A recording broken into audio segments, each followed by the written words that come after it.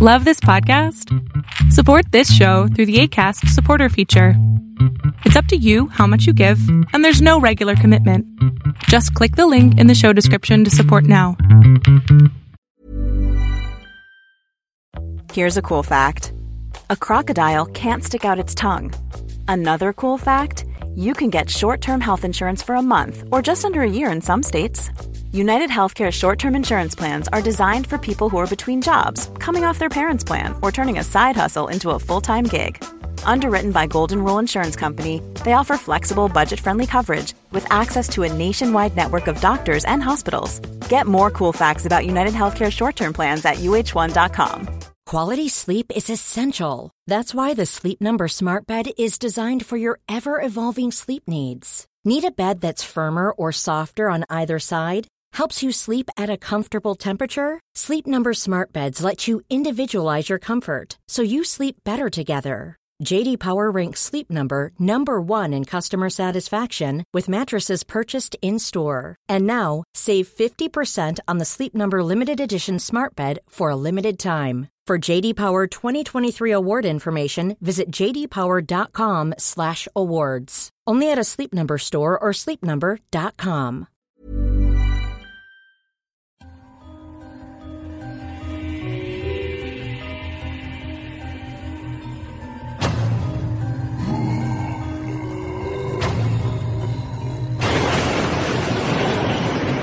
Welcome to Tales to Terrify.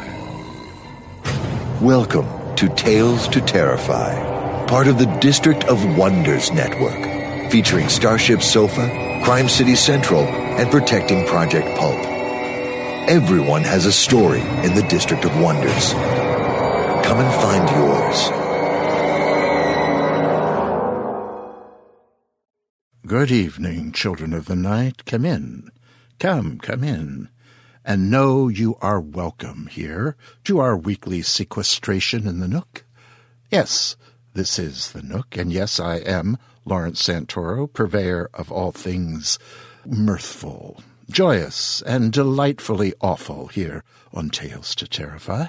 So, unfestoon yourselves and snuggle with the warmth, with your best chum. Grab a beverage first, of course, warm or chilled, and dip a bowl of crunchy, salty, sweet snack, and get ready, for we have a grand show tonight. Count them two shortish tales of youth and childhood, to be read to us on this first day of March, the month of lambs and lions. But first, and of course, there must be a first before the stories, a first to settle us in, yes? Yes. First, it is Stoker time once again. The Horror Writers Association, the venerable HWA, has announced the finalists for this year's Bram Stoker Awards for Superior Achievement in many things. Novel, first novel, long fiction, screenplay, poetry, and germane to us gatherers in the Nook, superior achievement in short fiction. This year's crop is a rich and a heady one. Several old chums are shortlisted. Bruce Boston, whom most of you who are regular listeners to these efforts know principally as a poet of rare and tasty gifts, is one for his tale, Surrounded by the Mutant Rainforest. Yum. Weston Oakes is another. We've heard his stories, The Blue Healer, which we cast back in April of our first year, and Big Rock Candy Mountain, heard in November. Wes is up for a Stoker this year for Revelation. Add to those Joe McKinney for Bury My Heart at Marvin Gardens, Lucy Snyder for Magdala Amygdala, and John Palisano for Available Light. I look forward. How about you? Yes? Yes. We have secured the reading rights to all 5 tales, and over the next few weeks, Cher and I will have them read. We'll schedule them, most likely in 2 marathon shows cast forth just prior to Stoker time in New Orleans. That will be on June 15th, 2013. So, there you are. And second, I have to remind you of the usual things. Buy the book, befriend us on Facebook, engage each other in chat and discussion. Make a contribution by going to the Tales to Terrify website and clicking on the appropriate button and to, buy the book. Did I mention that? Yes. Yes, of course I did. Other than that, I have nothing more to say before saying the magic word, fiction. Our first tale tonight is by Nicole Cushing. Nicole is an author of dark, weird fiction. The Black Dog and Leventhal anthology Werewolves and Shapeshifters, Encounters with the Beast Within includes Ms. Cushing's short fiction, which stands quite comfortably in that volume alongside stories by Neil Gaiman, George R.R. Martin, Charlaine Harris, and Chuck Palahniuk. Her work also appears in the Cemetery Dance anthology In Layman's Terms. Several of her stories have been or will be presented on podcasts, such as Pseudopod and Cast Macabre and, Tales to Terrify. In March of 2013, Dark Fuse will publish Nicole's first novella, Children of No One, in both signed limited hardcover and ebook editions. She invites correspondence via Facebook, Twitter, or, if one must be old-fashioned about it, she says, email her at NicoleCushingWriter@gmail.com. That's NicoleCushingWriter, all one word, @gmail.com. So, here, for your delectation, is Nicole Cushing's All I Really Need to Know I Learned in Piggy Class.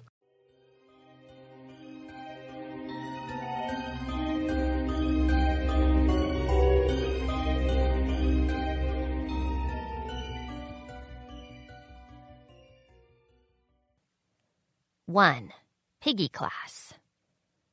We'd made the papier-mâché piggy masks in art class, all the way back in middle school. It had been career day, and we'd just taken a vocational aptitude test.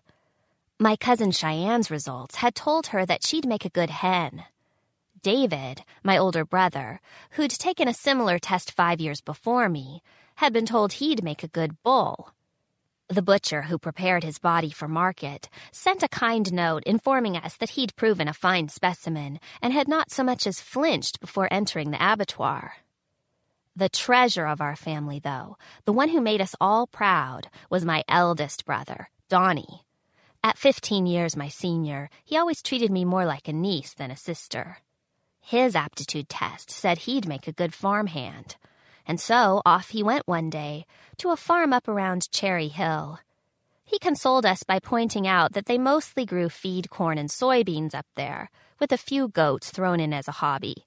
So the chances of him being put in the awkward position of farming a sibling were remote. My aptitude test said I'd make a good piggy.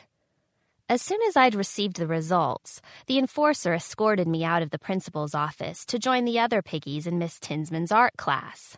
That's when we made our masks. It didn't make any sense to me at the time that Ms. Cafferty, our principal, confiscated them before we could try them on. "Not yet, my little piglets. Wallow in summertime before you don your masks," she'd said. That didn't make any sense at all. Not until the first day at LaGrange High School, when I opened my assigned locker and discovered the piggy mask I'd made 3 months before dangling from a coat hook, awaiting me. A mimeographed sheet read, "Wear this now, be this now. If you are not piggy enough, you will be expelled." I'd never known anyone in school who'd been expelled, but one heard stories over the years. Rumor had it that the school system liked to dissect the expelled to find out just what had gone wrong. Rumor had it they started the procedure with you alive. I can't imagine why, unless one's response to the dissection was part of the data collected. The school system did so love testing. To be expelled meant you had failed to fulfill your niche in life. a fate most people in town considered worse than death due to the dishonor it inflicted on the entire family. If I were ever to join the ranks of the expelled, I would bring great shame to my mom and dad. So I put on the piggy mask and went to visit my new homeroom teacher. And, it turned out, my new everything-else teacher, Ms. Landris. She'd been in the employ of the school system for decades and had all the mechanical add-ons to prove it. Gears in her eyes, all the better to see us with. Gears in her heart, all the better to hate us with. When I tell people about it now, I'm told I shouldn't be surprised I got expelled. Maybe it all started on September 1st, the day of our first class inspection, right after lunch and a fire drill. The first day I saw Miss Landris's scaramouche mask. The day I pissed her off by calling it a bird mask. "I'm not a filthy animal like you, swine. Now repeat after me. Scaramouche," she'd snarled, glaring down at me with those gear eyes of hers. "Scaramouche," I'd stammered, my voice muffled under the papier-mâché piggy mask. "Close enough, you worthless piggy," she'd said, just before she hawked an oily loogie onto my new school dress. The rest of the piggy class broke out in a chorus of condescending snorts and squeals. After that, I did everything Miss Landris said and limited my communication with the other kids to a stray whisper every other day or so. "Stop looking at me," I'd croak. I'd learned my lesson, I thought. I wasn't about to call her scaramouche mask a bird mask anymore. I would just do my best to be a good piggy and blend in. On inspection days in particular, that was the best strategy. It was November 1st when it happened. The first of the month, just a couple of weeks shy of fall break. Miss Landris hissed directions for us to line up for inspection. Boy, girl, same as always this day of the month, at high noon. Each of us stood in queue, struggling to project the aura of the quintessential papier-mâché piggy. Ms. Landris's gear wheel eyes churned with deliberate machination on such days. They made slow, safe tumbler sounds. Click, click, click, click, click. Each click an indication of her sensation, her perception, her judgment of us. Each click rendered the true status of our souls harder and harder to hide. "Scara you, scara me, scaramouche," the braver, less browbeaten piggies whispered to each other at the bus stop that morning. Although well on their way to pigginess, I took solace in thinking that they must have had enough human kids still in them to find a way to diffuse their dread with a lame joke.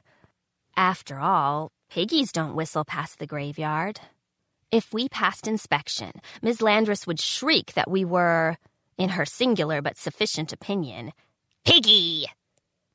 "Piggy!" Ms. Landris hollered with approval as she stared into the soul of Natalie Simmons. Then Natalie smiled and snorted and skipped off to her seat. "Piggy!" Ms. Landris yipped as she took a quick glance at Aiden Addison, a piggy so brimming with pigginess that inspection itself seemed an unnecessary formality. He squealed long and longingly, crawling back to his seat. Then she got to me. That mean old hag placed one gnarled, arthritic finger under my chin and brought my reluctant eyes to hers. I looked up, past the scaramouche mask, into her eye gears. Gears that started to go faster. Gears that seemed able to ground up my soul. "Not piggy enough!" she'd wailed, reaching her claws into the holes of my mask and nearly scratching my eyeballs with her ragged, untrimmed nails in the process. Her gears clicked away faster still, like a roller coaster approaching the plunge. Click, click, click, click, click, click, click. "No, not piggy enough!" Click, click. "No, not piggy enough!" she roared. She yanked for all she was worth, unmasking me. For a few moments, I just stood there, adjusting to the odd, unwelcome kiss of air against my cheeks. Just stood there, not understanding the implications of the monthly judgment. "Expelled! Expelled!" Ms. Landris screeched, her eyes clicking with manic judgment. She pushed a red button on her desk. My face flushed. My face ached. My face must have expressed, at that moment, all the aggregate horrors encountered during my days in piggy class. I don't know how long I stood there, stunned still, until I heard the first slap of the enforcer's boot against the linoleum floor. That reminded me of all the agonies, both of the flesh and of the soul, awaiting me. I ran out of the high school, pulse pumping, arms pumping, my face ablaze with the wince-worthy pain induced by air rushing onto it, air hitting raw nerve.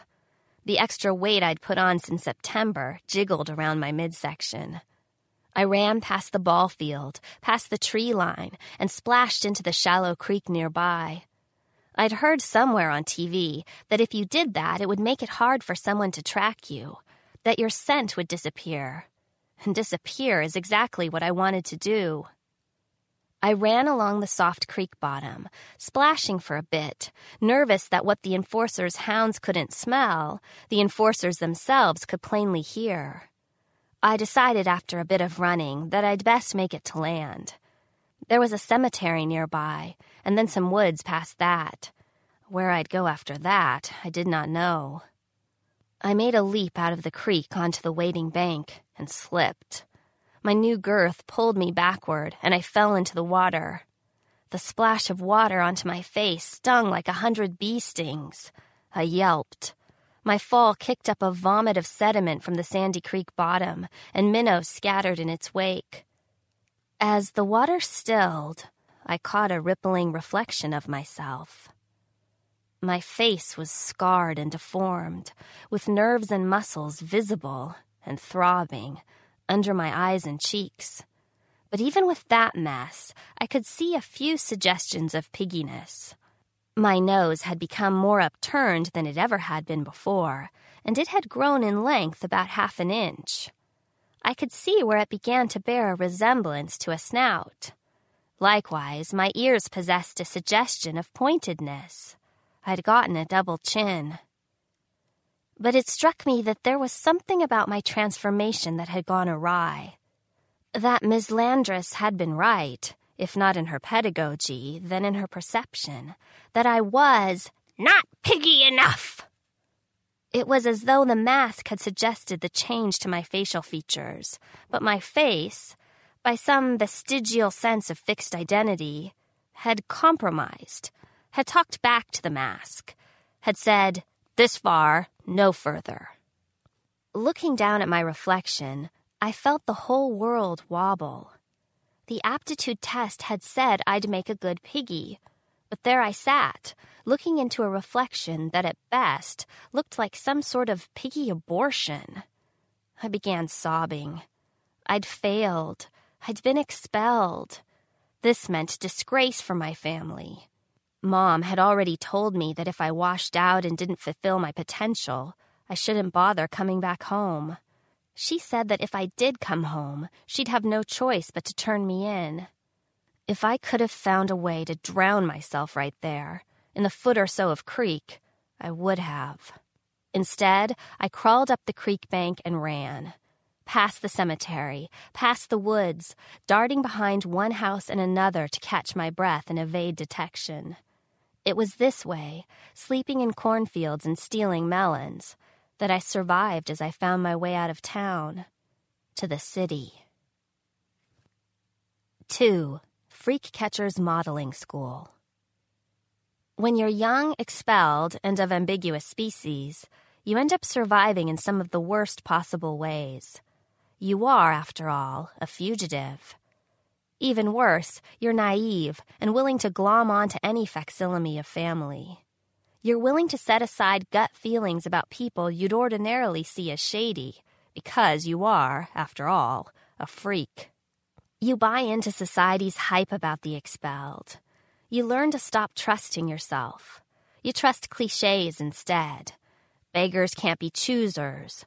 Any port in a storm. So it was that I ended up with Freak Catcher. He fancied himself an underground artist. He taunted the authorities by taking grainy photographs of the expelled and posting them on telephone poles in the arts district. Freak Catcher and his wife, Freak Watcher they called her, discovered me, scrounging through trash outside a trendy artist's restaurant. They offered me a free meal and a place to stay the night if I'd participate in a photo session. By then, fall had turned to winter. The temperature had plunged to 10 degrees, and the thin, calf-length sweater I'd recycled from the trash wasn't cutting it. Meals recycled from the trash weren't cutting it either. Still, the idea of trusting Freak Catcher to photograph me and still somehow keep my location a secret from the authorities gave me pause. After all, Freak Catcher wasn't a freak. That is, no matter how much of an affinity he had for the expelled, he wasn't one. He liked to tell us, over and over, that his aptitude test told him that he was to be an artist, but I doubted that the aptitude test told anyone to be an artist. Aptitude tests just weren't like that. Besides, he didn't exactly dress the way I expected an artist to dress. He wore a black leather jacket over top of a grease-stained NASCAR t-shirt. He bragged on having been a sailor once, and he wore his salt and pepper hair in a mop top. He said he could be my new dad, and that Freak Watcher could be my new mom. Together, they'd take pictures of me. I stood there paralyzed for a moment. "Trust him. He won't turn you in," a voice said from behind me. "He never snitched on me or Huck." The voice sounded young and deep, exuding confidence. Confidence was a commodity in short supply in my life, so I turned to meet it. The boy was maybe a year or two older than me. He had a long face with big teeth, prominent nostrils, and bulging eyes. Bulging eyes that just kept looking down on me from a height of about 6'4". Eyes that wouldn't let go. At that moment, I felt relieved that poverty had taken off the weight I'd gained during my brief time in high school. From the moment he opened his mouth, I liked this horse abortion boy, even if his face itself didn't exactly conform to universal standards of handsomeness. I liked that he noticed me. "He rescues us," the tall horse boy said. A much shorter dude with a bushy blood-red mohawk and sagging jowls emerged from behind the horse boy and made a coughing, crowing sound that I thought might have been a laugh. "He recycles us," the rooster boy said. Huck the rooster boy, Champ the horse boy, and me only spent 3 months with Mama Freak Watcher and Daddy Freak Catcher before they kicked us out. I know it sounds mean, but I don't think they meant it that way. I think they just got bored with us. I think that the entire city got bored with us. We were overexposed. We weren't even newsworthy anymore. Freak Catcher had showed us the clippings back when we'd been the talk of the town. Even an underground artist had to introduce enough novelty to keep the audience interested. A month or two after he evicted me, I noticed that Freak Catcher had moved on to using transvestite hookers in his photography. Champ had to explain to me what a transvestite hooker was. We didn't have those in the country. Once again, Freak Catcher's art was the stuff of headlines. One day, when I glanced up a telephone pole and saw Freak Catcher's grainy rendering of a transvestite's meaty man foot in a high-heeled shoe, I had to stop and wonder. Had the transvestite's aptitude test told her she'd be a transvestite? Anyway, 3 months wasn't a lot, but it was enough time for me to learn the ropes of life in the city. Champ and Huck seemed to know what to do when we got kicked out. They'd heard of an acting troupe that sometimes hired creatures like us to portray burn victims, ghouls, and other monstrosities. The pay wasn't much, of course, but between the 3 of us, we could afford a shabby 1-bedroom apartment within walking distance to the theater. We had just enough left over to buy the cheapest store-brand bread and eggs at the market. 3. Industrial arts. Today. We've lived this way for about 3 years now. During that time, I've played every variety of disfigured monster the theater has to offer. I've had every combination of wild, half-bestial sex with Champ, Huck, and any other expelled creature I've run into. I think the only reason I've never gotten pregnant is that I like to party pretty hard. Okay, extremely hard. I've tried every flavor of liquor, in copious amounts each and every night, and have sampled enough pills to start a pharmacy. Whenever I pop one into my mouth, I tell myself that I'm taking the cure for my freakishness, and I pretend, for half a second, that the pills undo the work of that high school mask. Sometimes, if I take the right combination, I get high enough that they seem, for a few minutes, to do just that. I try not to show my face during broad daylight, and that's why theater, the ultimate second-shift job, works for me. Yeah, I know, it's not the greatest life in the world, but I'm pretty sure that it's better than live dissection. I mean, I do want more than this hand-to-mouth existence. I think I want Champ's baby someday. But that will mean changes. I'll need to stop drinking and pill-popping. We'll need more than bread and eggs to feed a child. Champ knows all of this. He wants to ditch Huck and get a place for the two of us, but it's awfully expensive and dangerous for two expelled folks like ourselves. But I'm convinced that, for once, we need to drop all pretense of our life as artists and redouble our efforts to find the niche we never did in high school. Maybe we could even find more than just a niche. Maybe we could find redemption.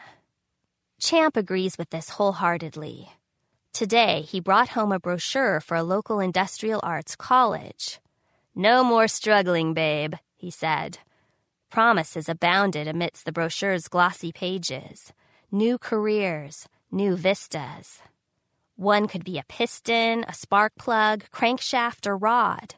One could even aspire to be an entire wheel onto oneself, someday. Perhaps a gear or whole collection of gears.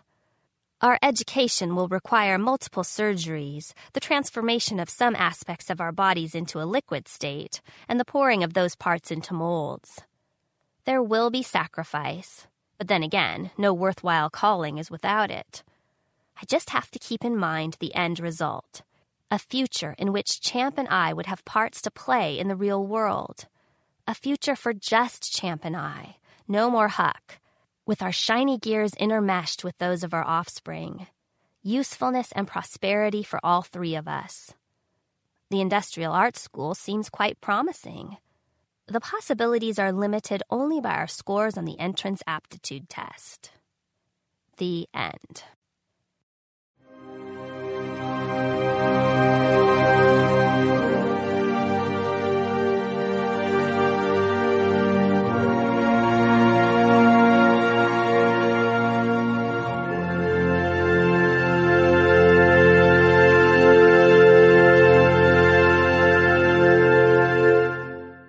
Here from one of her websites are a few fun facts about Nicole. Nicole frequently writes while listening to the music of Philip Glass, Shostakovich, or Alfred Schnittke, all of which.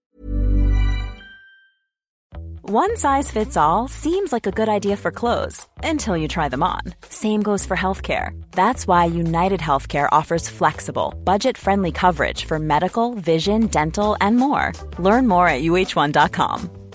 Quality sleep is essential. That's why the Sleep Number Smart Bed is designed for your ever-evolving sleep needs. Need a bed that's firmer or softer on either side? Helps you sleep at a comfortable temperature? Sleep Number Smart Beds let you individualize your comfort, so you sleep better together. J.D. Power ranks Sleep Number number 1 in customer satisfaction with mattresses purchased in-store. And now, save 50% on the Sleep Number Limited Edition Smart Bed for a limited time. For J.D. Power 2023 award information, visit jdpower.com/awards. Only at a Sleep Number store or sleepnumber.com. I'm Sandra, and I'm just the professional your small business was looking for. But you didn't hire me because you didn't use LinkedIn Jobs. LinkedIn has professionals you can't find anywhere else, including those who aren't actively looking for a new job, but might be open to the perfect role, like me. In a given month, over 70% of LinkedIn users don't visit other leading job sites. So if you're not looking on LinkedIn, you'll miss out on great candidates, like Sandra. Start hiring professionals like a professional. Post your free job on linkedin.com/people today. Creates a certain cognitive dissonance. She's actually a redneck woman at heart, she tells us. Nicole cites Thomas Ligotti, Gary Brownbeck, and Philip K. Dick as some of her influences. And she can be found on Facebook and Twitter and tapping the microphone and repeatedly asking, "Is this thing on?" Well, thank you, Nicole. I look forward to more from you. And thank you, Renee Chambliss, for reading Piggy Class to us. It's a beautiful job.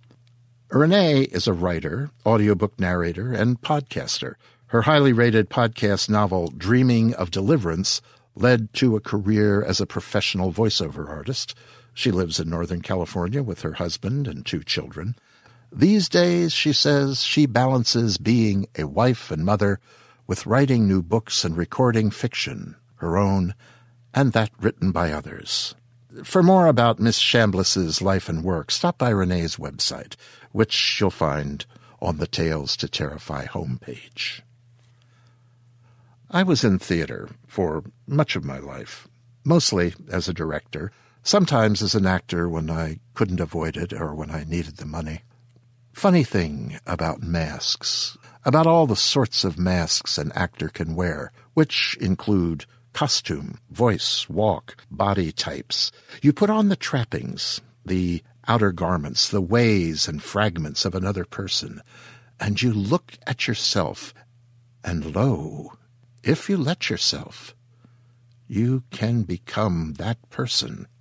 That other creature can crawl into you and into your guts and tingle your brain. It's an amazing thing that can happen, if you let it. Look up François Delsarte sometime. See what he has to say about semblance becoming substance. Well, I'll tell you more about that once upon a time moment another time. Just ask me about Henry Antrobus. Okay? Okay. Our second bit of fictive musing tonight comes from Ray Banks. Ray says that he shares his birthday with Chuck Barris and Curtis Mayfield. And doesn't that idea of sharing a birthday with several people raise something of a disturbing image? Yeah. He also allows that he screeched into the world on the same day that Roberto Rossellini said ciao to this mortal coil. Anyway, here, through the kindness of Ray, is the kindness of strangers.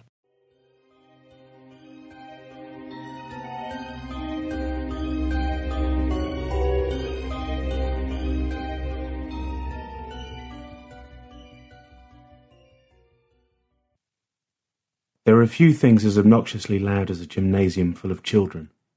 It's a strange, unearthly din, a combination of roar and shriek, punctuated with high-pitched giggles, sudden shouts and the ongoing impatient swinging and shuffling of feet.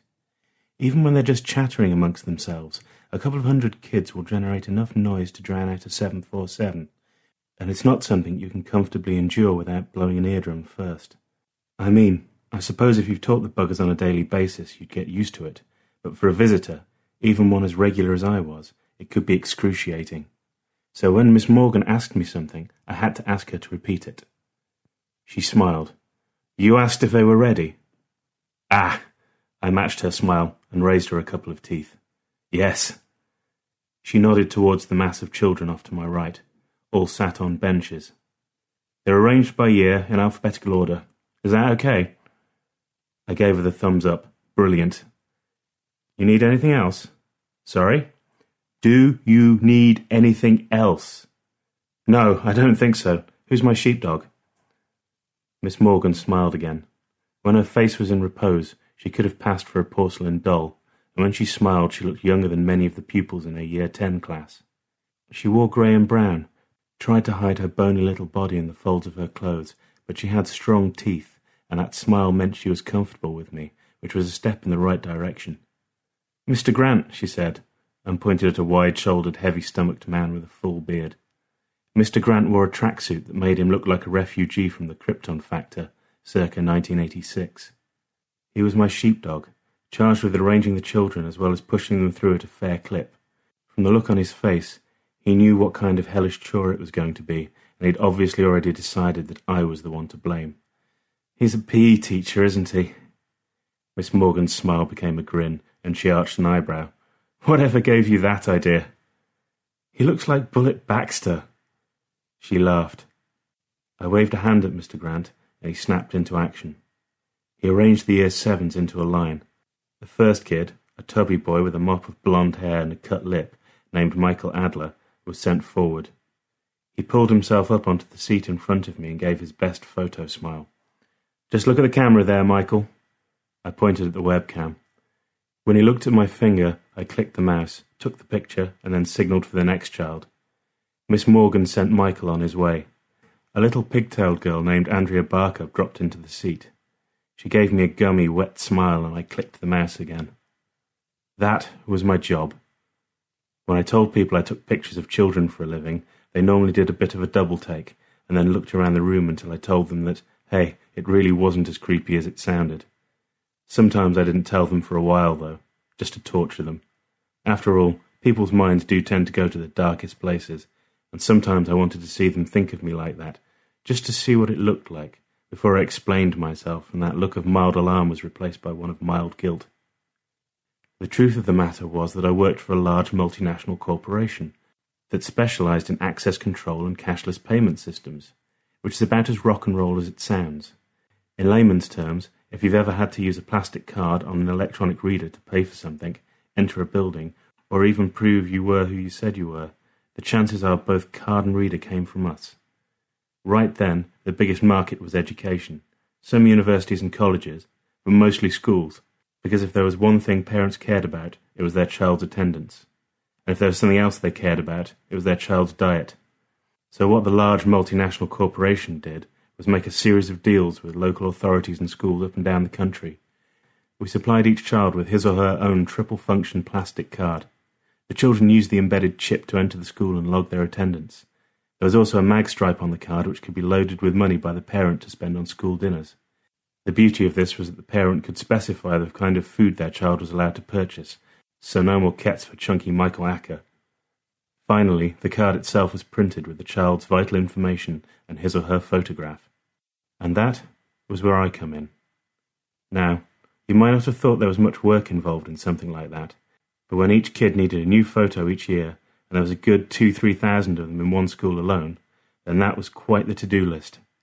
Throw in the fact that I was covering pretty much every school in the northeast, from Berwick down to the arse end of Teesside, with occasional jaunts to the no-man's land of Cumbria, where men were men, and so were the women, and you could be forgiven for thinking that there just weren't enough hours in the day.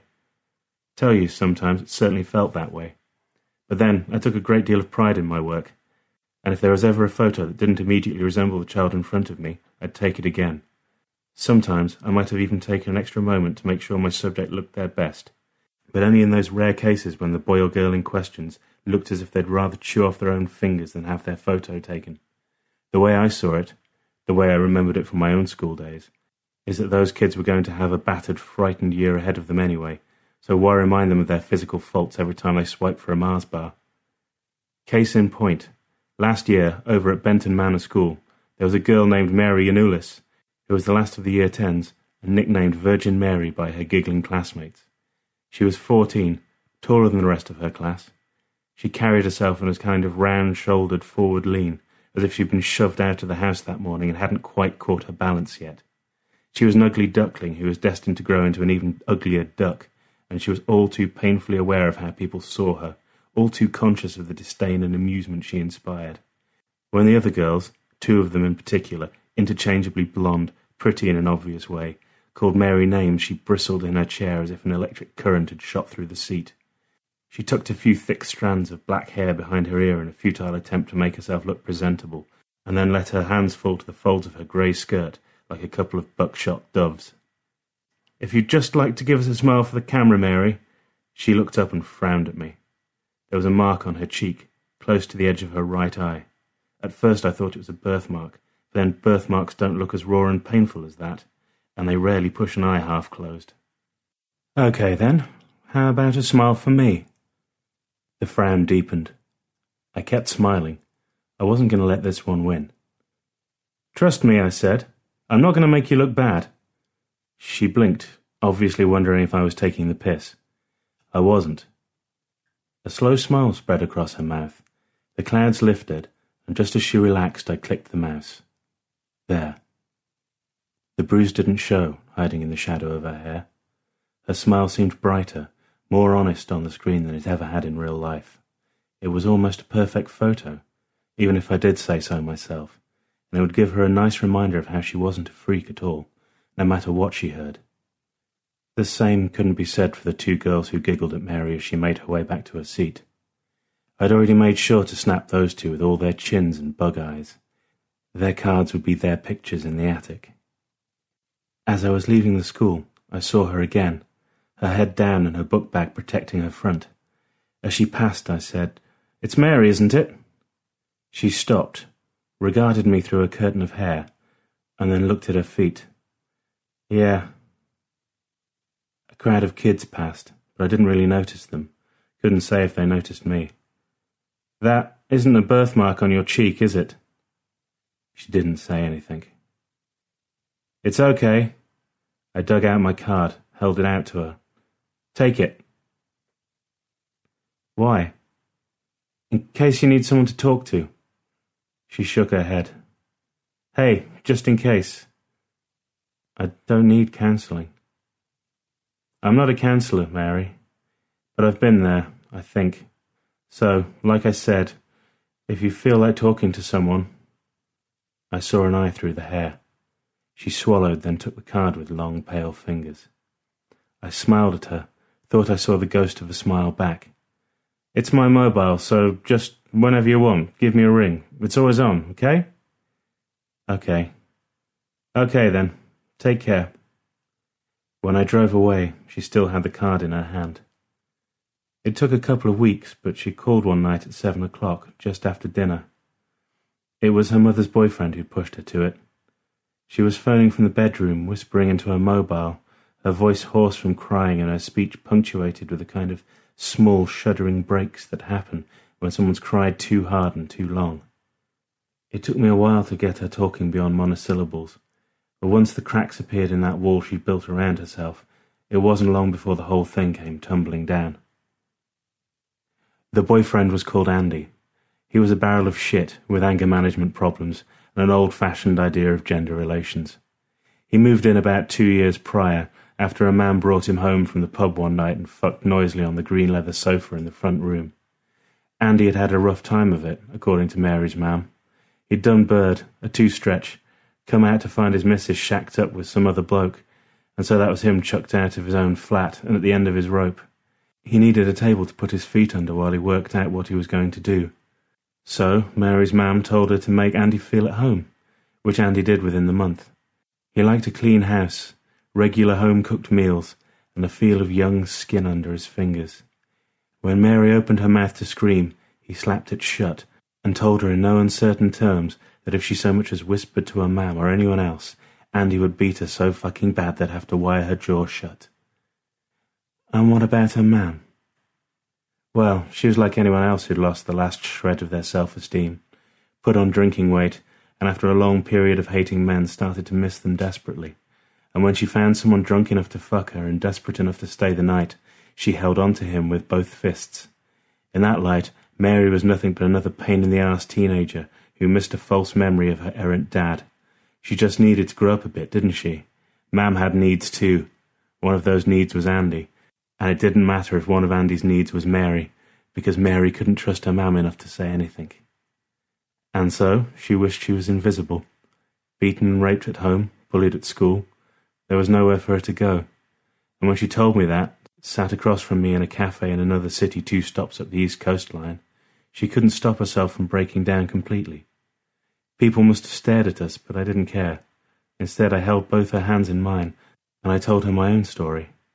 I told her about how my parents were drunks like her mam, and how my sister went to live with my mother while I got stuck with my dad and his rages. I told her about how my sister went missing. There was a pain in my throat when I told her how they found her, 3 weeks later, beaten and naked at the bottom of a quarry. I told her about how I never got over that. I mean, a person doesn't, does he? He shouldn't. And by that time, she'd stopped crying, and our hands had switched position. "Listen," I said, "you can stay with me if you want." She brightened for an instant before the inevitable clouds appeared. They'd know. No, they wouldn't. I need to go to school. No, you don't. You don't have to do anything you don't want to. When she looked at me again and realised I was deadly serious, her black eyes filled with tears, and I knew she loved me more than anyone else in the world. It was our big fuck you. When the papers reported Mary Yanulis missing a week after she moved in, she smiled wider than I'd ever seen anyone smile before.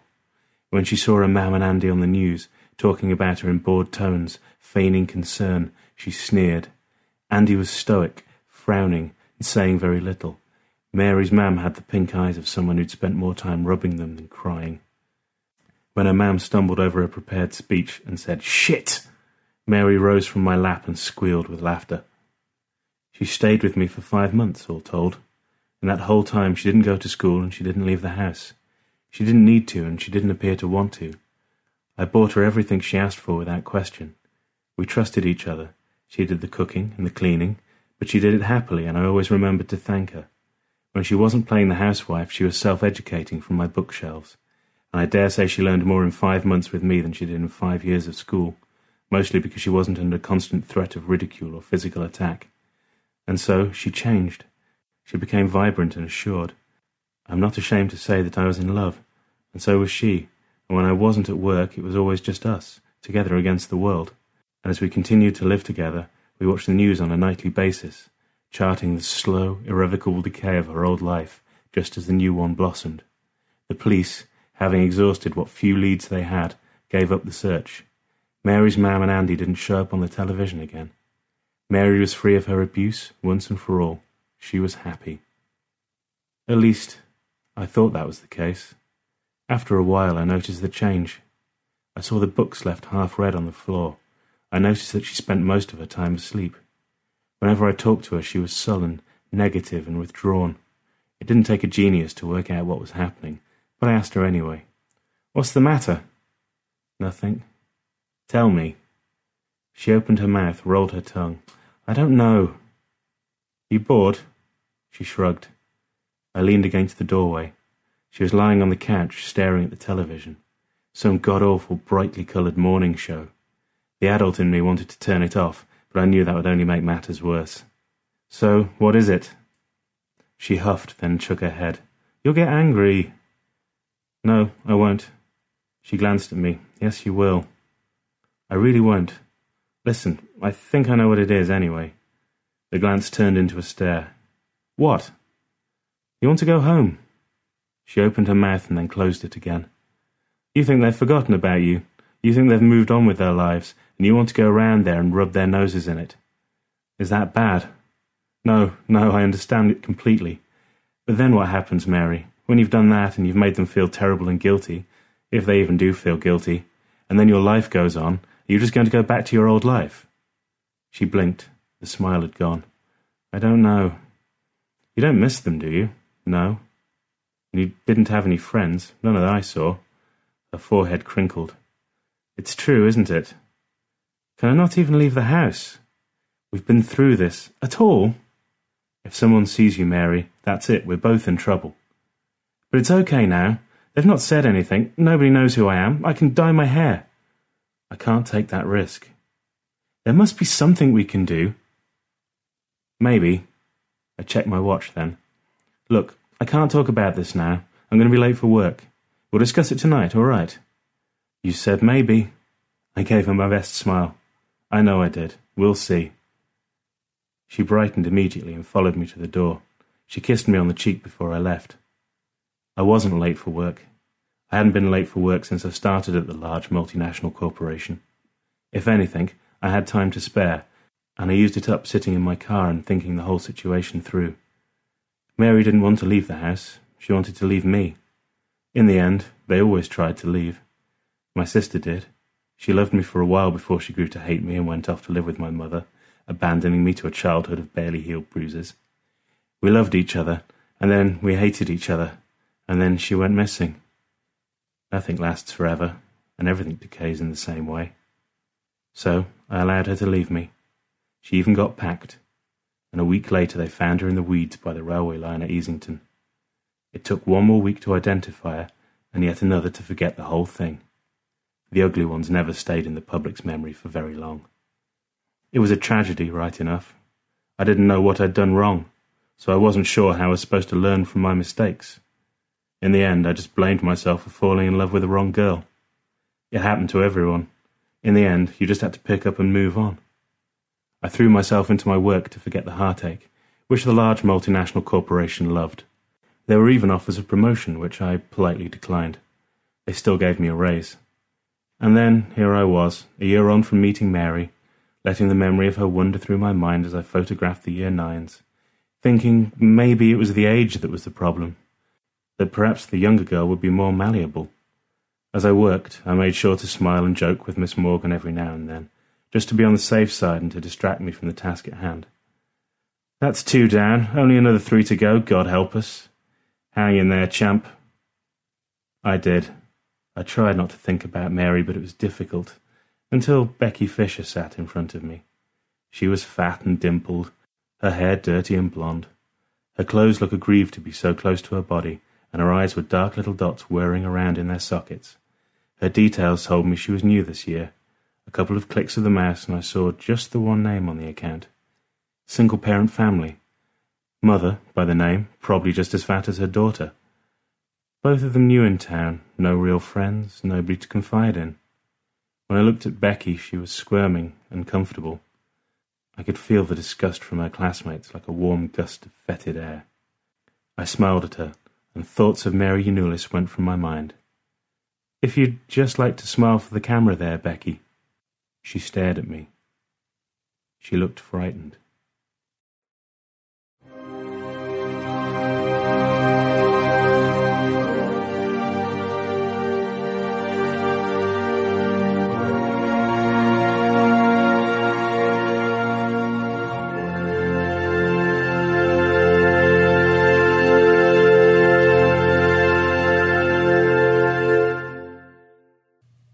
I want to say something smart-ass here, but I really must restrain myself. Anyway, we've had 2 tales tonight about the shaping of young minds and young futures, yes? Yes. This last one really gets to me. Thanks for that, Ray. Ray, I guess, is principally known as a crime author, and this story, I guess, could go that way or this way, our way. I think it's horror most definite. What do you think? Raymond E. Banks has worked as a wedding singer, double-glazing salesman, dole monkey, and at various degrees of disgruntled temp work. Oh my, I could tell tales. And he has been a croupier. There is an excellent story about that one. His first novel, The Big Blind, from Point Blank Press in 2004, draws on his croupier experience. Originally intended as a literary novel, he says, its impact on the crime fiction world has been significant. His second novel, Saturday's Child, from Polygon in 2006, introduced wayward private investigator Cal Innes, who had previously made his debut in one of Ray's short stories. The Innes series continued with Donkey Punch from Polygon in 2007, No More Heroes, Polygon 2008, and it concluded with Beast of Burden from Polygon in 2009. Ray writes novels and short stories like this one and keeps a fairly clean online abode at www.thesaturdayboy.com. We'll put that on the Tales to Terrify website. And once again, thank you, Richie Smith, for coming by to read to us, coming by all the way from Trafford, UK. Richie was born in 1980, and as he has said and continues to contend, it's been pretty much all downhill from there. His roommates in his old Trafford digs are a death metal musician and a long-lived salamander. You can go and say hello to him on Twitter, if you want, because he is a thoroughly modern sort of chap in that way. He is at Narrenschiff, Narrenschiff. He's currently putting his master's degree to good use, he says, as a roadie for a heavy metal band in Slovenia. Thanks again, Richie. Seriously, good work. Well, that will be that. A matched pair of tales tonight, one set in a world which to us is strange, an odd blend of fantasy and terror, the other, horror that runs to the quick. Well, I will have you be up and doing now, children. Wrap up, be warm, ease yourself through the night to home. In the past, I have urged you to avoid the mirrors and the reflective surfaces that line your way. Tonight, I think you'd better take peeks. Watch yourself as you go by. You are you. That's all. And you know what and who that is, yes? Of course you do. You've known that face, that body, all your life. There's nothing impressed upon it other than what you have put there. Yes? Take that home and to your bed, and take that face into the best of pleasant dreams.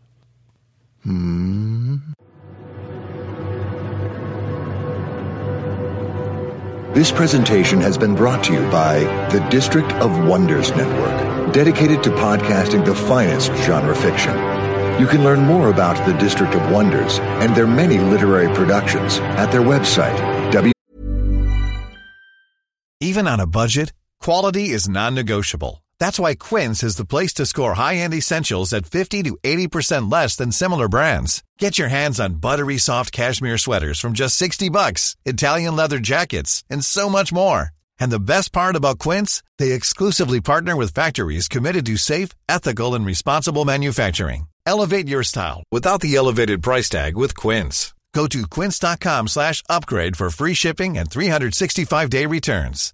How would you like to look 5 years younger? In a clinical study, people that had volume added with Juvederm Voluma XC in the cheeks perceived themselves as looking 5 years younger at 6 months after treatment. Look younger, feel like you. Add volume for lift and contour in the cheeks with Juvederm Voluma XC. Reverse signs of aging by adding volume to smooth laugh lines with Juvederm Volure XC. For important safety information and to find a licensed specialist, visit Juvederm.com. That's JUVEDERM.com. Not for people with severe allergic reactions, allergies to lidocaine, or the proteins used in Juvederm. Common side effects include injection site redness, swelling, pain, tenderness, firmness, lumps, bumps, bruising, discoloration, or itching. There's a risk of unintentional injection into a blood vessel, which can cause vision abnormalities, blindness, stroke, temporary scabs, or scarring. Talk to a licensed specialist to find out if it's right for you. www.districtofwonders.com. Thank you for listening.